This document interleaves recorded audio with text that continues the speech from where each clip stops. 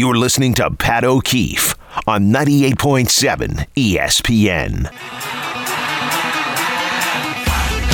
This is the Pat O'Keefe Show. Okay, bright and early on this Sunday morning, right in the middle of Labor Day weekend.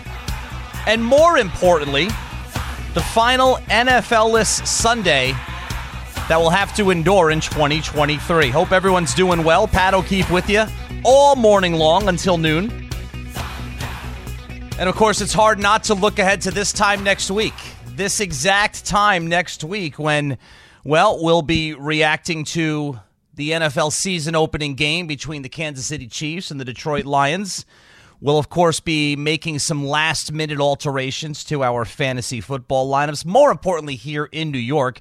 And you heard Mike Greenberg's promo just a couple of minutes ago, getting ready for a football season unlike any other here in New York, especially for the New York Jets fan base. But it'll be a huge weekend next weekend at MetLife Stadium.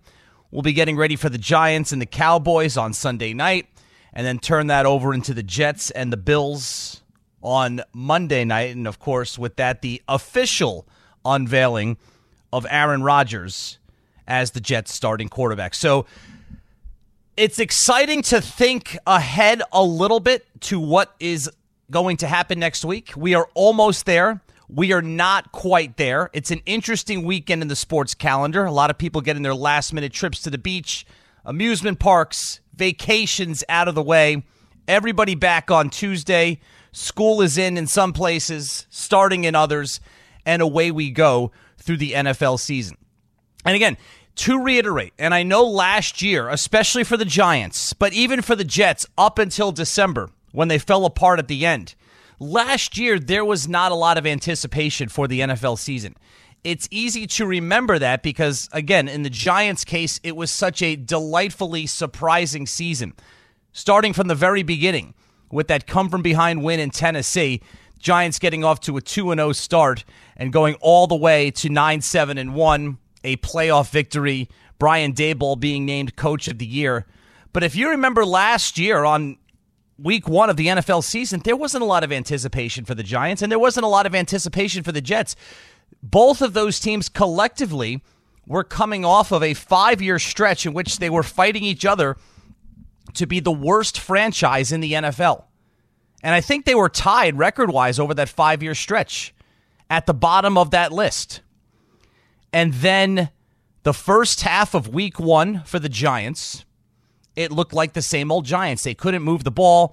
They had trouble protecting Daniel Jones. They had trouble moving the ball downfield.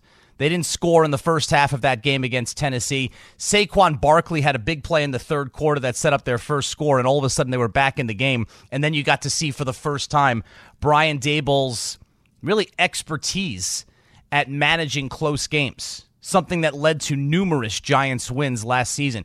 For the Jets, if you remember the season opener last year, it was also much of the same.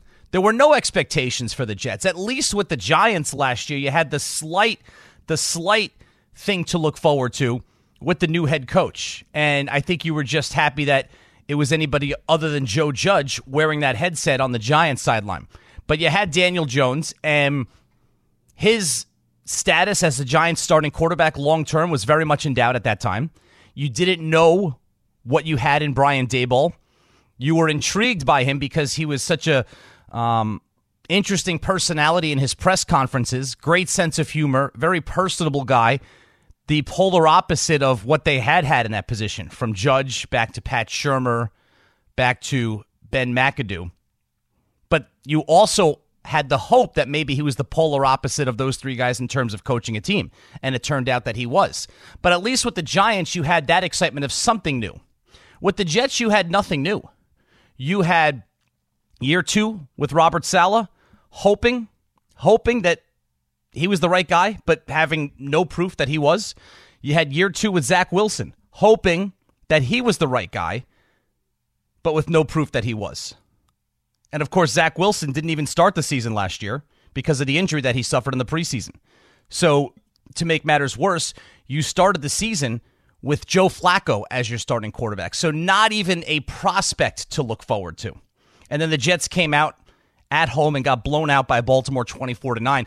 And it really did. Through week one for the Jets, through the first half of week one for the Giants, it really did have the feeling of, well, business as usual for both of these teams. It really wasn't until the end of September for both teams when the Jets had that come-from-behind win in Pittsburgh, actually on October 2nd, and the Giants got out of the gates with a 3-1 record thanks to a very soft early season schedule, something that happens in the NFL that you have to take advantage of. Neither of those teams, by the way, this year will have a soft early season schedule. But the point is, if you want to think back to this time last year, there was very, very little excitement. I mean, it's funny. It was completely opposite of where we are right now. Last year, Labor Day weekend, final NFL list Sunday on the calendar of 2022, we were wall-to-wall baseball. Wall-to-wall baseball. Could the Mets hold off the Braves, win the NL East, and how dangerous would they be in a short series with Jacob deGrom and Max Scherzer at the top of their rotation? The Yankees, after a borderline historic start last season for the first couple of months, had leveled off. Did they have enough to hold on and win the AL East? And how much were they set up to win the division? And, of course, most importantly for the Yankees last year, we were right in the midst of Aaron Judge's quest for 62 home runs. Think about how the sports landscape in New York has changed in 12 short months. Right now, baseball is almost an afterthought. And I say almost because of what's going on this weekend with the prospects coming up on both teams. Jasson Dominguez and Austin Wells, the continued development of Anthony Volpe, Ronnie Mauricio for the Mets, and Brett Beatty, Francisco Alvarez seeing if he can finish his rookie year off strong for the Mets. That's the only thing occupying even a little bit of our attention right now. Now, it's been a terrific weekend so far for the Yankees. A terrific weekend. The kind of weekend they have not had since before the All-Star break. And the Mets, Mauricio's been fun. He's got 2 hits in each of his first 2 games. He had the hardest hit ball by any Met this season in his first major league at-bat. That's been fun to watch. The Mets continue to do, though, what they've done since the trade deadline. They fight. This Mets team has fought. And they fought again yesterday. They fought again on Friday night, holding off the Mariners. They fought yesterday, coming from behind multiple times, only to lose on a 9th-inning home run by J.P. Crawford against a very, very good team that's fighting for its division championship. But at least you have these prospects to occupy some of your attention. Now, how long will that last? That's the big question. Because once we hit Tuesday, and once it's a game week, and we're 2 days away from the start of the NFL, and we're days away from the start of the Giants season, and days away from the start of the Jets season, the question is, can these young prospects continue to hold your attention? And I don't know. I will admit this. Right now, the Yankees have my attention. It's been 2 games, but it's been 2 games against, you don't want to make too much of this. It's been 2 games against a top-flight team, a Hall of Fame pitcher on Friday night that they battered all around the ballpark. And it's funny. It's like you see what Dominguez did his first at-bat with the opposite field 2-run home run on Friday night. And then Austin Wells coming up and getting a base hit in his first at-bat. Anthony Volpe, the game before, became a 2020 man as a rookie. And now you're it has injected a little bit of life into the veterans. Not that the Aaron Judges and the DJ LeMahieu's and the Giancarlo Stantons were going through the motions. I don't think they were. I don't think you could say Aaron Judge has been going through the motions. The guy's got 31 home runs, and I think he's played 82 games. He's basically, over the course of a 162-game season, he's on pace to hit 60 home runs again. But it has injected a little bit of life into these veterans that have been so blah the second half of this season. You know, Dominguez comes up, hits a 2-run home run. Wells gets the base hit, got a sac fly last night, contributed to the win. And now all of a sudden Aaron Judge, well, he doesn't want to be left behind. Home run Friday, home run Saturday. Giancarlo Stanton, monster home run on Friday night. DJ LeMahieu, leadoff home run on Friday night. it can have this kind of effect when you bring up young players and they perform. And it has to be the right young players. And you just hope and pray, if you're a Yankees fan, that Jasson Dominguez is the right type of young player. And Austin Wells would be great as well. But Dominguez is the key here because he's the gold standard for Yankee prospects in that organization. They have invested an incredible amount of money in him. He's moved up the ranks of the minor league system very quickly, but he's been part of the organization, and you've been hearing about him as the future since he was 16 years old. So is there a lot of pressure on Dominguez? I don't know that he's feeling it, but if you're a Yankees fan, and if you're Brian Cashman, and if you're Hal Steinbrenner, and if you're the Yankees front office, there absolutely is a sense that this has to work with this guy. And I said it on Friday when I was here. Calling up prospects is basically a last resort for a general manager. The Yankees and the Mets, Brian Cashman and Billy Epler, they were essentially out of ideas. You know, the Yankees were already such a huge disappointment with their underperforming veterans, and then they started bringing up young kids that I don't even know if they, in any other year, would be considered future prospects. You know, we'll have to wait and see on guys like Everson Pereira.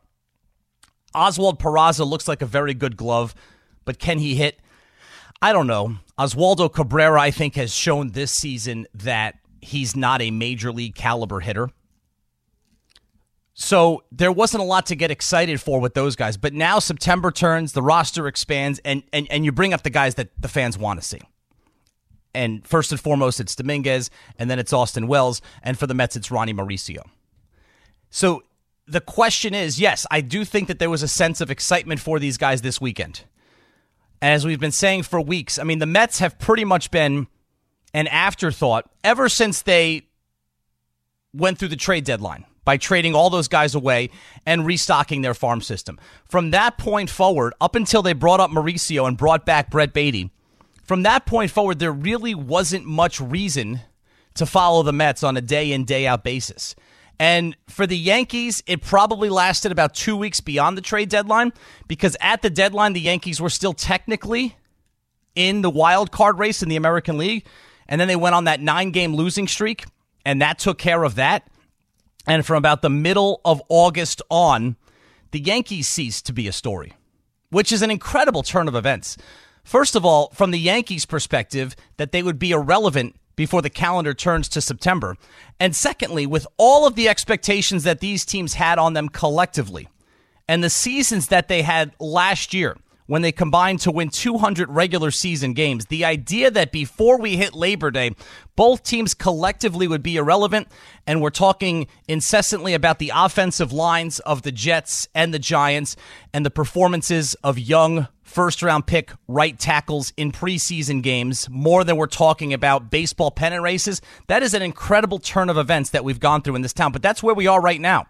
So the last thing to try to capture your attention is bringing up the kids, and you hope that they're the right kids. Now, is Mauricio part of the Mets' long-term plans? I don't know, because he's a shortstop. And if you look at the Mets lineup, they're set at center field with Brandon Nimmo. They're set at catcher, despite his recent struggles with Francisco Alvarez. I would have thought they'd be set at first base, but as we have discussed recently, that seems like anything but a certainty with Pete Alonso. But the other place that they're set is at shortstop with Francisco Lindor, who, has he performed up to his contract? I would say no, because it's an enormous contract. But compared to other guys on the Mets, he's done his job compared to other guys on the Mets doing their jobs this year. So he's been fine. He hasn't been great. He hasn't been outstanding. He's been fine. And he is entrenched as your starting shortstop going forward. So what is Mauricio's future? I don't know. But it's just nice to see him up here through 2 games performing the way he has so far, showing his athleticism, his speed. That's the one thing you notice about both of these teams, and even more so with the Yankees. Because with the Yankees, how tired have you been watching Stanton try to go from first to second, or dare I even say try to go from first to third? I mean, the guy is, stiff as a board. DJ LeMahieu is not an athletic player at this point in his career. Even Gleyber Torres, who's 26 years old, isn't the, model of a modern-day athlete, okay? But seeing Dominguez and his youthful exuberance, seeing Austin Wells, a young athletic-type guy behind the plate, and then on the Mets side, seeing Mauricio, he's electric. You watch this guy, and he's absolutely electric. And we haven't seen a lot of that here. And we weren't expecting to see it at all this year either. So there are really important questions the last few weeks of the season for both teams. We know they have a tremendous amount of holes to fill on both sides of town. How many holes? That is a question that could be partially answered over the next couple of weeks. Now, the adage in baseball, you don't want to get too crazy about what you see in March and what you see in September. Okay? A lot of times, guys are red hot in spring training. They make the roster. The season begins, and all of a sudden, they can't hit, facing major league pitching on a day-in, day-out basis. Similar deal for September, because a lot of these guys, the Yankees this weekend are playing the Astros. Terrific team, something to play for, something to fight for. They're facing a high-caliber major league team. But, when you face the Tigers and teams like that down the stretch, who are also going to be having guys auditioning for major league jobs, you've got to be careful with how you judge your prospects playing against guys who might not be in the major leagues next season. So you don't want to get too crazy about what you see in September, but there's still a lot to learn this month. And I know it's only been 2 days, and it's only been 2 games for each, but I really do like what I have seen so far. Not just what the individual players have done. For the Mets, not a lot has changed. Mauricio has been great. He's been fun to watch. I don't really have a problem with the Mets' approach, really, since the beginning of August, even before the trade deadline. I think the Mets have played hard. I think they've been feisty. I think they've fought. I'd have to look it up, but I'm pretty sure the Mets are right around a 500 team since going back to right before the trade deadline. And that's as they have traded off the core of what was supposed to be a playoff team. The Yankees looked dead. I mean, they looked dead in August. They looked, even against Detroit. Yeah, they won 3 games in a row, and then they lose in ugly fashion on a throwing error on Thursday afternoon. This is a team that had not won a series since June until earlier this week, and now they've won back-to-back series. They looked dead. They looked stale. Whatever adjective you want to put on it. During this series in Houston, and maybe it's seeing the Astros. Maybe it's playing, in a big game, at least a big game for the opponent. And I think part of it is having these young kids come up and just inject some excitement and enthusiasm into that clubhouse. They have looked like a different team so far. How long, the question is, how long is this going to keep your attention? What if Dominguez has a Gary Sanchez-like finish to 2023, like Sanchez did in 2016? Now, Sanchez was up for the last couple of months of the season, but he played 53 games and he had 20 home runs. What if Dominguez hits like 8 or 9 home runs this month? What if he flirts with a 300 batting average this month? Is that likely to keep your attention if you're a Yankees fan, or are you already out? Are you already out? It's gotten so bad, and you're not even going to invest anything else into your team because the football season is around the corner.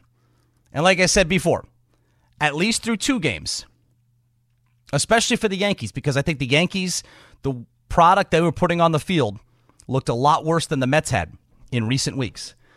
At least through 2 games, the Yankees have got my attention. All right, we got plenty to get to. College football underway. Interesting and loud statement by Colorado and head coach Deion Sanders. We'll get ready for week 1 of the NFL season. A couple of guests as well. Patty Traynor will come on and talk Giants. Brian Hoke will come on and talk Yankees. And the United States basketball team tips off in the World Cup about 10 minutes from now. Jalen Brunson, Josh Hart will be following that along in your calls at 1-800-919-3776 on this Sunday morning. Pat O'Keefe on 98.7 ESPN New York. You're listening to Pat O'Keefe on 98.7 ESPN. 5 o'clock somewhere. All right, the Pat O'Keefe Show is brought to you by Golf Zone Social. Golf Zone Social, the most social experience in golf on this Sunday morning of Labor Day weekend. 1-800-919-3776. So I mentioned the Mets and you know, all season long, even before they traded the pitchers off, they traded half the roster off, when there were the calls for Buck Showalter to be removed or replaced as manager. And I don't know what the future is going to hold. I don't know what the future is going to hold for Billy Epler. I would imagine that he's not going to be the person making the final calls next season. Will he still be part of the organization? That remains to be seen. And whoever the new team president is, whoever Steve Cohen brings in above the general manager spot to run things, does he want Buck Showalter to remain as the Mets manager? You know, I've long been a Buck Showalter fan. I didn't think it was his fault when this team stumbled in the month of June and played itself out of the pennant race. And I think that the way that the Mets have played since the trade deadline, they're not a very good team right now. They're not an overly talented team. I mean, just look. First of all, the bullpen was shaky at the start of the season once Edwin Diaz went down with the injury. And then at the trade deadline, you sent out the best performer in that bullpen in David Robertson. The starting rotation struggled all season long with inconsistency. Carlos Carrasco never got on track this season. Max Scherzer was up and down. Justin Verlander missed the first 6 weeks of the season. And then you traded off Scherzer and Verlander. Verlander was pitching as well as anyone in baseball when you sent him out. And, you know, Scherzer was showing some positive signs and has been good with Texas since you sent him out. So what are the expectations for that team after you trade off that much talent? Well, the Mets have played pretty well since then, despite a lack of talent on their current roster. You know, they're playing without Starling Marte. Brandon Nimmo was really good the first half of the season, hasn't been as good. But still, the Mets have played pretty well since the trade deadline. They fought. They have been feisty. They've played a lot of tough teams also. Texas, Atlanta, this weekend against Seattle. And I think it's a testament to Buck Showalter. I really, really do. So we'll see if he's still in that spot next season. There's a lot of guys in this town playing, coaching, managing, general managing for their jobs over the last month of this season. The one thing that helps a general manager that could really, really help is if the prospects that they've identified as the crown jewels of their respective organizations, the Jasson Dominguezes, the Austin Wellses, the Ronnie Mauricios, if they come up this month and tear it up, that looks very, very kindly upon the general manager. 1-800-919-3776. Let's go to the phones and start things off with Steve in Chappaqua. Steve, good morning. Pat, you're a pleasure to listen to. I look forward to your hosting. Thanks, Steve. My question is DJ Stewart. Nobody talks about him. He wasn't touted, and it's kind of surprised that he's raking the way he is. But the guy has 10 homers. Is there a future for him with the Mets? What do you think about how he's performing? I think he's performing beautifully. I think he has really, really been a revelation. He's got a 10-10 OPS, 1,010 OPS. He's got those 10 home runs. But the problem, Steve, is he's 29 years old. So, you know, he spent 5 seasons up and down with a bad Baltimore Orioles franchise. He's never gotten more than 270 at-bats in a season in his career. But you cannot argue with the results. He has really, really given them a shot in the arm since he's come up. Yeah. Do you think there's a spot for him? Or is this like a, September, under the radar, he's not going to have a future here? Well, I would have thought that it would have been an under the radar. Here's a guy that you plug into the lineup because you got to plug somebody in the lineup, Steve, and thanks for the call. I would have thought that at first, but the more he continues to perform, the question is, can he sustain it? He's 29 years old, so you're not looking at him like a Mauricio or a Dominguez as the future of your franchise. But what he has done, he's performed really well.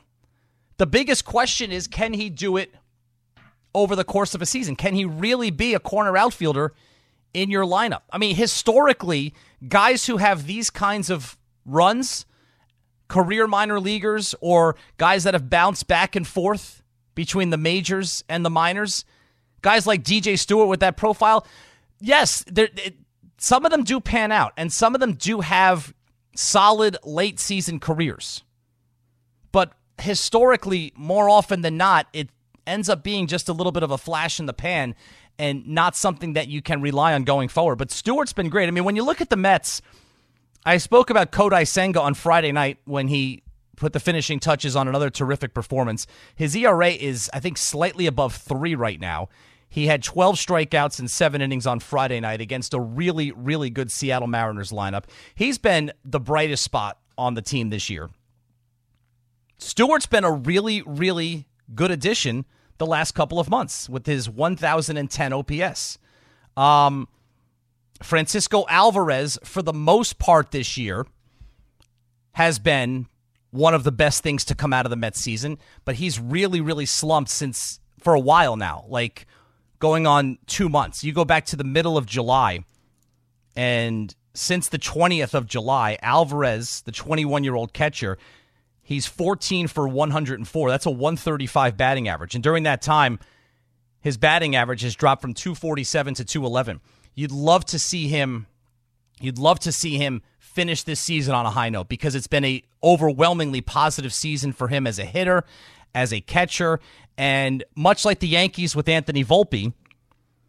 And with Anthony Volpe, the Yankees plugged him in day one. Alvarez started this season 3rd on the depth chart among Mets catchers. And by June, he had taken over that job. And I think his work behind the plate, which wasn't highly thought of before the season, has really opened some eyes in addition to his power numbers. I mean, he's a really good-looking power hitter, 21 home runs, 47 RBIs. You hit 21 home runs as a 21-year-old catcher, they're going to find a spot for you. It's been an overwhelmingly positive season for Alvarez, but you really love to see him over these last 3 or 4 weeks finish it on a high note because he's really going through some struggles right now. But that's it for the Mets. Senga, Alvarez. We'll see what you have with Mauricio. He's 4 for 7, including the hardest hit ball by any Mets player this season. The other thing is, if you're going to commit to this over the last month, the Mets have nothing to play for. They're not going to the playoffs. And I would say this for both teams. The Yankees are doing it so far. The Mets last night started Vientos at 3rd. Beatty was not in the starting lineup. Can you please find a spot for both of these guys every day? They're young. They don't need rest. The wins and losses are not the most important thing right now. Can we take this final month to see if Brett Beatty can be your starting third baseman opening day next year? I don't need him on the bench last night. I really don't. Can we play him every day? Can we play Vientos every day? Can we play Mauricio every day? Alvarez is a catcher. That's different. Alvarez also, to me, has proven that he should be the catcher next year. Okay, so you can handle that a little bit differently. Same with the Yankees, and they're doing it so far. And God knows the Yankees are notorious for giving people days off. But let's continue to see Dominguez in center field. He's 20 years old. He does not need a rest. Let's continue to see Wells behind the plate as the primary catcher going forward. I think we know what we have with Kyle Higashioka. Okay? Everson Pereira. I don't know what he is. Big numbers in the minors. Slow start in the majors. Very, very small sample size. Let's find out. And Oswald Peraza. The one thing we know about Peraza, he has a major league caliber glove.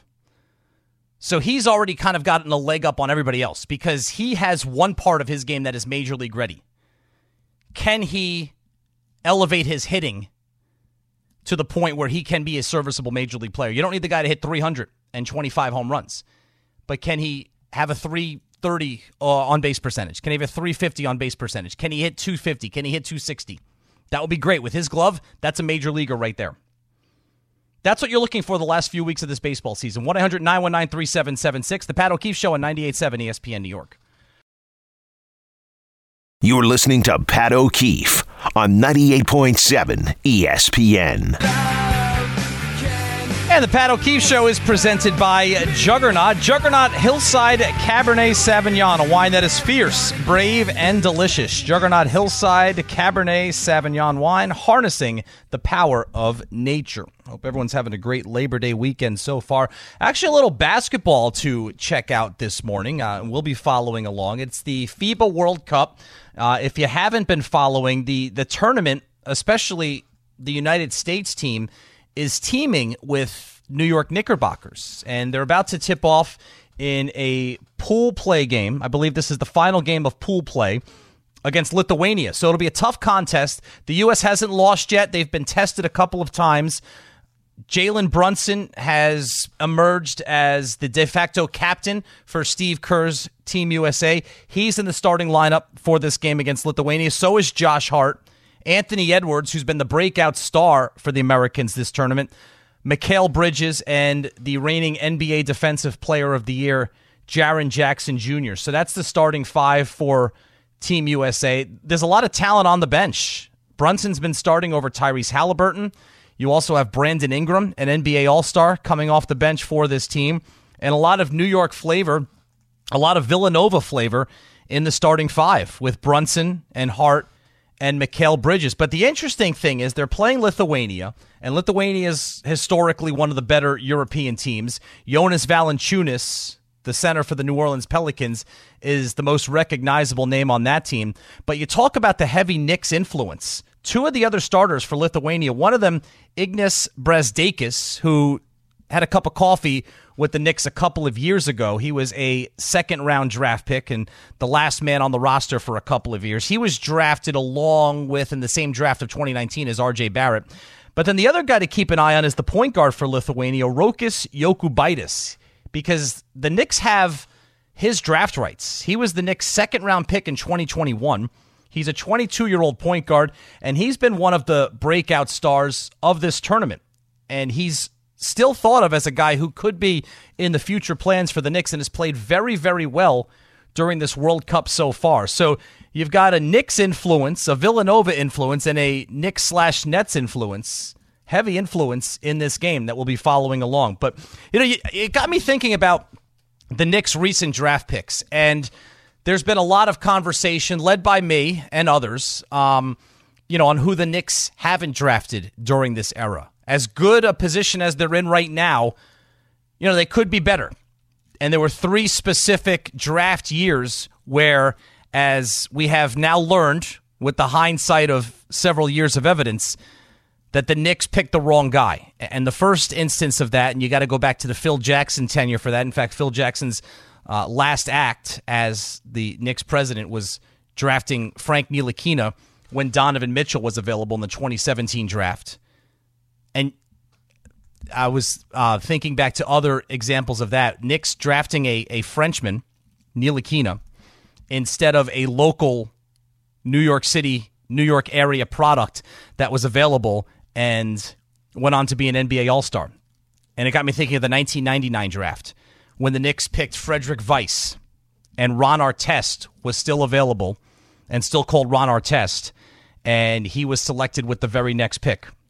And that's one that the Knicks had to live with for a long time because Weiss never made it to the NBA.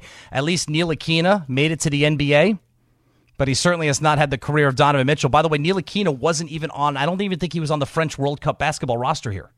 So what does that say if he couldn't even make that team? So that was one example.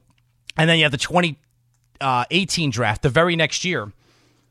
And the guy I just mentioned, starting for Team USA right now, Mikal Bridges, was available. And the Knicks opted for Kevin Knox. And then in 2020, coming out of COVID, Tyrese Halliburton, who until he was injured last year was leading the NBA in assists, Tyrese Halliburton was available, and the Knicks picked Obi Toppin. And Obi Toppin has already been shipped out. He's now teammates with Halliburton, who just signed his rookie max extension with the Indiana Pacers. So it again shows the importance of drafting. Now that's the negative side of what the Knicks have done over the last decade or so. But the Knicks, I don't know if there's another team that has done as well in the second round as the Knicks have done. I mean, if you think about the Knicks rotation right now, Mitchell Robinson in that 2018 draft as the 35th overall pick, that'll go down as one of the best draft picks in Knicks history. 35th pick overall, and you get a guy who has really become your starting center for the last 4 years. Deuce McBride, early in the second round a couple of years ago out of West Virginia, is another gem that they uncovered. And even guys on the Knicks that they didn't pick. Jalen Brunson was a second-round draft pick. Isaiah Hartenstein was a second-round draft pick. I mean, half the Knicks rotation, they have a 9-man rotation. 4 or 5 of them were picked in the second round. So it says a lot about how they can, even their late first round picks have been good. Getting quickly at number 25, terrific value. You're lucky if you pick at 25 that late. Look, the NBA draft is not what it used to be. It used to be a generation ago, you pick somebody in the first round, they should be starting within like 2 years. Now, if you pick late in the first round, 24, 25, 26, if that guy ends up on your roster after 3 years, that's a successful pick. Quickly at number 25 is a terrific pick. So was Quentin Grimes in the exact same spot the very next season with the 25th overall pick. Within 2 years, he's your starting shooting guard on a team that goes to the second round of the playoffs. So the Knicks drafting in that area, late first round, early second round, has been fantastic. But you go back to those three, and the current regime, to be fair, Leon Rose and his group, they're only responsible for the most recent selection of Obi Toppin over Tyrese Halliburton. Kevin Knox over Mikal Bridges, that was Steve Mills and Scott Perry. And like I said, Frank Ntilikina over Donovan Mitchell was Phil Jackson. But the Knicks, the lottery, when they're picking in the lottery, have had some picks where they probably would want to do over. But you get them in the late first round and the early second round, they have uncovered some gems. And that goes back to my point about this point guard for Lithuania. Rokas Jokubaitis, 22 years old, second round pick, 2021 draft. Could he be another late or early second round pick that the Knicks have, an early second round gem that the Knicks have uncovered? We'll see. That's how you build teams, because it is so difficult, as we've been through for years. It is so difficult in the NBA to build through free agency. And it's so difficult now to build through trades. You want Damian Lillard, you want James Harden, you want Joel Embiid, you want Giannis. If he's available next season, you're going to have to give everything up. Everything. Look how much they would have had to have given up for Donovan Mitchell. And that's a guy who couldn't even get his team out of the first round of the playoffs last year. If a team has one of these star players who wants out and wants a change of scenery, that team is going to ask for everything. That's why it's just easier, and this is easier said than done, just easier to draft the guy in the first place. All right, we'll go back to the phones, 1-800-919-3776, some NFL thoughts, and whatever else is on your mind on this Sunday morning on 98.7 ESPN New York. You're listening to Pat O'Keefe on 98.7 ESPN. And the Pat O'Keefe Show is brought to you by Golf Zone Social. Golf Zone Social, the most social experience in golf. Going through the Knicks roster, there was one second-round pick I forgot, Jericho Sims, who I think was the 58th overall pick. Also a rotation player last year. So the Knicks have done a great job in the second round with Sims, obviously Mitchell Robinson, Deuce McBride, a very good second-round pick. And then when you factor in Jalen Brunson was a second-round pick, not by the Knicks, of course, and Isaiah Hartenstein, also a second-round pick. So when you hear these trades, 5 second-round picks for so-and-so, or 3 second-round picks, and you think a second-round pick is just a throwaway, look at the Knicks roster. The Knicks have, of their top 10 guys in the rotation, or their top 11 guys in their rotation, 5 of them were picked in the second round. And the Knicks roster is good. This isn't 5 years ago when we're talking about the Knicks as a 17 or a 23-win team with David Fizdale or Jeff Hornacek as their head coach. The Knicks roster is good. It's probably one of the top 10 rosters in the NBA. They're one of the top 10 teams in the NBA. And half of their roster is second-round picks. Now, Lithuania, as we follow this game, is off to a very hot start. They lead the Americans 20-10 with about 2 minutes to go in the first quarter. And they just showed a stat on the broadcast.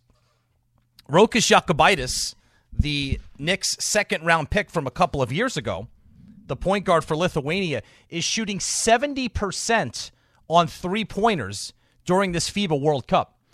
But the U.S. has their hands full. They're 4-0 so far.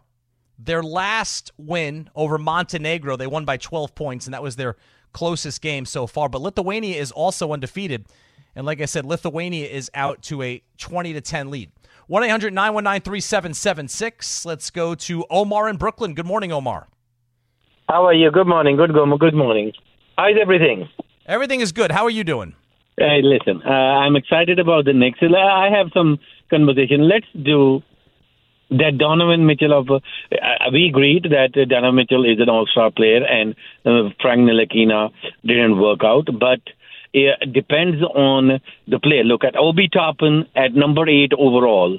Pick at the time, we didn't have at the time Julius Randle, what Julius Randle became. Correct. So now Obi Toppin going to Indiana Pacers and playing with Halliburton, that's what they needed on a fast break, the person that can run the floor and dunk it. That will suit that Indiana Pacer team. So that's why they were willing to play in for the. It didn't work out with the Knicks, but you cannot say that pick was not a good pick at that time because we never expected Julius Randle to become Julius Randle. So Halliburton, now we have Brunson and Iman quickly. Is if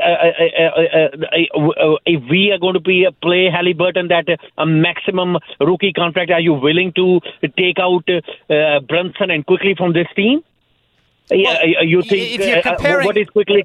If you're comparing, I love Quickly, but if you're comparing Quickly to Halliburton, and they were both picked in the same draft, by the way. Quickly was the 25th pick, and I think Halliburton went 12th. If you're comparing the two of them, they're not really comparable. Brunson's obviously a different story. So look, that has softened the blow a little bit on the not picking Halliburton. Yeah, but Quickly when he starts as a point guard, you see his numbers, and that's why he's telling everybody through the media or whatever it is that I want $100 million, because people are willing to pay him $100 million, because when he starts, his point ratio and turnover ratio and 3-point, he's totally a different player. So his stats with Halliburton starts, Quickly doesn't start. That's why his numbers are not there. When Quickly is going to start, his number is going to be out. So that's why he's couching through the media that I want $100 million, and Knicks are negotiating a hard zone on it. I love Brunson. His numbers when he started, Omar, were terrific, but it was also about a 20-game sample size. When Halliburton is a bona fide starter in this league, and we shouldn't compare Halliburton and Quickly. They're both very good players, but Halliburton's a better player. Quickly's numbers were good, Omar, over a 20-game stretch. Halliburton, before he got hurt last year, was an all-star and was leading the NBA in assists. Is Halliburton a better three-point shooter than him? No. Is he a better? By the way, it's closer. It's closer than you think. By the way, Halliburton doesn't have the nicest form. Is he a better defender one-on-one? No question. The Knicks' best perimeter defender at this particular time, is Iman Quickly, on-ball defender and one-to-one perimeter defender. That's a fact, and Halliburton is not even close to that. So there is ups and downs, and Quickly has not played that many games as a starter that we can analyze him that he is definitely better. The upgrade on Quickly and upgrade on Barrett, what he showed against Cleveland series in the playoffs, that's what the Knicks have a plus point in selling a trade for a superstar, because nobody knows what Barrett is going to become, and nobody knows what Iman Quickly's potential is. So, but there is a high potential ceiling on both of them. That's why we're going to land a superstar. Whenever somebody is going to be included, these two players are going to be included in the trade. And the Knicks fan better be careful. R.J. Barrett plays 70 games. Iman Quickly plays 70-plus games every year. So we don't want players that doesn't play 50 games or 60 games. They can have great numbers, but when we need them, they're not available. So we better be careful. Julius Randle plays 75, 76 games every year. We have to understand that. Availability is one part of a superstar to become. That's Omar, the main I thing. agree. I agree with a lot of what you're saying, and thanks for the call. I do agree with a lot of what you're saying. The best point that Omar made, and I've said this before, it's easy what I'm doing right now to look back. Okay, Toppin over Halliburton was a mistake in hindsight. Obviously, I think the most egregious one is probably Knox over Bridges, because they were essentially like the same player for the same position. Comparing Toppin and Halliburton is tough. One is a point guard, and one is a rim-running athletic power forward. And then Ntilikina over Donovan Mitchell is tough to defend as well. The toughest call is Toppin over Halliburton. Is Halliburton a better NBA player than Obi Toppin? Sure. But the best point that Omar made, and I've said this before, if you go back to that 2020 draft, and that was coming off of COVID, the draft was in November that year. Toppin had been the player of the year with Dayton, but there was no NCAA tournament, so we never really got to see him on that national stage. Julius Randle had just finished his first season with the Knicks, and it was a disappointing season. It was a disappointing season for the entire team. They fired David Fizdale 20 games into the season, but it was a disappointing season for Randle. He got off to a very, very slow start. He was trying to do too much, and when Mike Miller took over as the interim head coach, that's when Randle's Knicks tenure started to turn around. But by that point, a lot of people had already kind of tuned out the Knicks because they were once again on their way to irrelevancy that year, and that led to a shakeup of the front office and the head coach. You did not know what Julius Randle was going to become, therefore you drafted Obi Toppin. Unfortunately for Toppin, as soon as he got here, the guy he was backing up immediately became an all-NBA player, which is good for the Knicks because Randle has led them to 2 playoff appearances in the last 3 seasons. More on this as we continue this morning on 98.7 ESPN New York. You're listening to Pat O'Keefe on 98.7 ESPN.